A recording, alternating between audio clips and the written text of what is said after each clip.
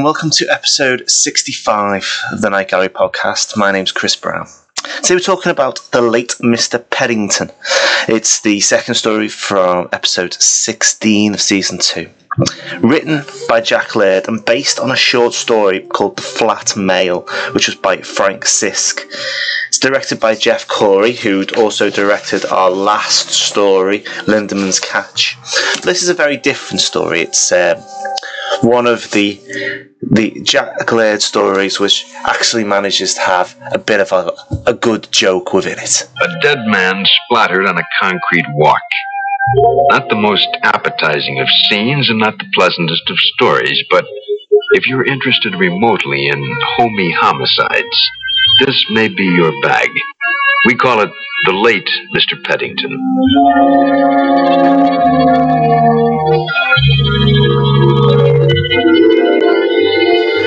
Funeral director Thaddeus Conway, who's played by Harry Morgan, is speaking to a woman called Cora Peddington, who's played by Kim Hunter. Now, Cora is a woman who is speaking about her husband, a man who's plunged to his death 10 stories from a balcony. Unfortunately, because the balcony had been removed for repairs, he hadn't realised, stepped out, and then fell to his death. Despite the fact that her husband's Mr. Peddington had wealth, she, however, wants the funeral extremely cheap. She's desperately trying to keep costs down, and when the funeral director Conway asks why, she has a very particular and, in truthful, quite understanding reason. But surely you inherit... Not immediately. My husband always professed a strong antipathy for rich widows. He felt that between the time of their husband's death and the time they gained control over the legacies, a purgative period should ensue, to give the widows a balanced view of past and future. I see. In my case, the will stipulates that I inherit nothing except the money from his life insurance for a period of 2 years following his death. Moreover, I must live exclusively on this sum.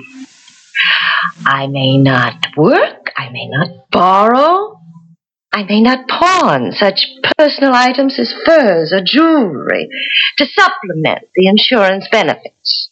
An unusual document. What are the consequences of just ignoring it? Clear. In that case, I inherit only 1/10 of the estate. The remainder going to the Douglas MacArthur Memorial Fund. How much insurance did he leave? $2,000 is the face value. You mean you're expected to live on $2,000 for 2 years?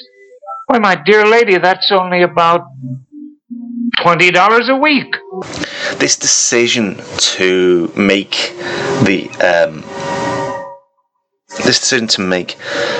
her live so frugally, despite the fact that it was based on ideas from years ago, has meant that she is in a very difficult way with money, and has decided that although there are different ways of trying to get the cost up, the amount of money she gets up, a double indemnity and various other little tricks in the insurance to try and get the amount of money up before she gets paid out in 2 years. She is unsurprisingly having to be extremely frugal with the wedding, to quite a shocking to quite a shocking degree, to the point that she won't even afford a new suit for him to be buried in, and actually decides that he should just be buried in a basket. They chat about it a bit longer, and she decides to leave. A mortician comes in called John, played by Randy Quaid, and he comes in and he asks specifically why, if obviously they're the cheapest people in town and the most understanding, did she not just take the deal outright? But Conway realises exactly what the woman has planned. You heard? I had the intercom turned up full. Do you think we got the job? No doubt about it. She didn't say so. She will. There's not a mortuary in town that can underbid us. Well, why didn't she just say so then? Why didn't she just tell us to come over and collect the remains? John, you're a first-rate embalmer, but as a brain, you're a disaster area. Sir? She was shopping, John, shopping. She had to make certain that under the conditions of her husband's will, she could realistically afford the price of even a cut-rate funeral. So? So, now she has to go home and...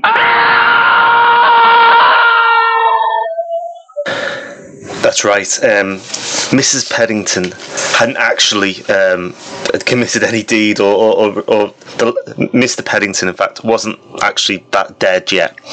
And after pricing up the funeral, Cora realised that she could probably afford to do in her rather austere and cold-hearted husband, and Conway had realised that she'd gone off to do the deed.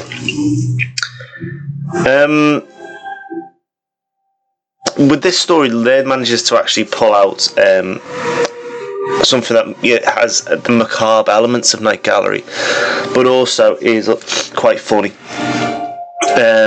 I know, obviously, and indeed myself, I do give these little, the shorts, 2 or 3 minute shorts, a great deal of stick that Laird wrote, and rightly so. I think on the whole they're not very good, although there is a couple of exceptions. With this and the slightly longer time, Laird does show that he is able to write a good comedic piece in a macabre tone. It's only 12 minutes long, but in that time, we find a feel for Conway, a type of man who is, quite money grabbing, but also more than willing to undercut the opposition. Cora, a woman who is quite ruthless, but also is able to explain herself and her reasons for what she did quite clearly. And also for the late Mr. Peddington, a man who we never see apart from the quite violent moment for Night Gallery anyway, of him plunging down from his window to his death in that crash cut at the end, very quick cut, to emphasise the punchline of the story. But we get a feel for exactly the type of man he is, and exactly why Cora would possibly do the things that she did. So it is, it builds nicely in its story, and I think that works really well. To an extent, obviously, that's partly due to the writing again of not just of Laird, who manages to create a story that works quite well, but also through to the short story by Frank Sisk. I think it's telling, or maybe not that telling, but it is interesting that it has almost a Hitchcock style to the way it's put together, particularly that scene when you see the body fall from the window, and it's kind of macabre elements, but also quite amusing, which would be, you're probably more better suited to Alfred Hitchcock Presents. The story was actually originally published in an Alfred Hitchcock compilation of stories, Down by the Old Bloodstream, which was produced actually in 1971. In paperback, and is I'm looking at 8 books at the moment, and there's one there. If you're quick, you'll be able to pick one up. It's only $1.50, although they're spanking on pocket, they're posting packaging by the looks of it. But I think that's I think it's telling that it's in that kind of compilation. I don't know how much Hitchcock actually edited his own stories, his books of stories, but apart from writing an introduction, but it has been matched to the tone of that kind of suspenseful and then quite amusing, droll kind of humour. Jeff Coney, the director, spent a bit of time learning about morticians and how they work, and he doesn't like them very much. I think part of the reason why the set is so filled with caskets is to kind of give so that kind of sense of unease that maybe Conway is the kind of man who would try and, you know, mug off and try and take as much money as he could. That kind of sense of, you know, he might have the casket open while you're discussing money, try and unnerve the poor person who's trying to bury their beloved. Certainly the interplay between Harry Morgan and Kim Hunter during these scenes, almost cat and mouse, as they kind of dart between all these coffins, and you know, as he's trying to pin down the deal, and her giving away quite a lot of information about herself to explain her actions, why she'd be so cheap, and to bury her husband in a basket. Morgan manages to play him in quite a caring way, though. Obviously he's compelled through money, but there's something going on, I think, behind his eyes. He clocks exactly what's happening, and does nothing, which I think is quite telling. I think he does it well. They originally wanted John Gielgud to play that role of Conway, but apparently he turned it down because he was fed up with playing Undertakers, which I think is fair enough, even in a short role. I think you won't be surprised to hear that it, again, as always, this was a fast shooting script done in less than a day. But you know, it works this time. People get it's a very professionally done job, and with such a short running time of 12 minutes, it probably makes sense that it's done that like that.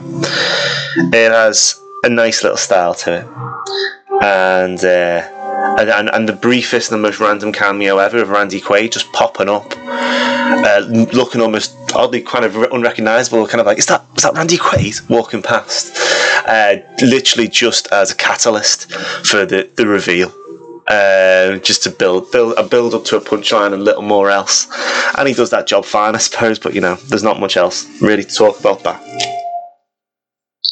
I see a closed casket ceremony.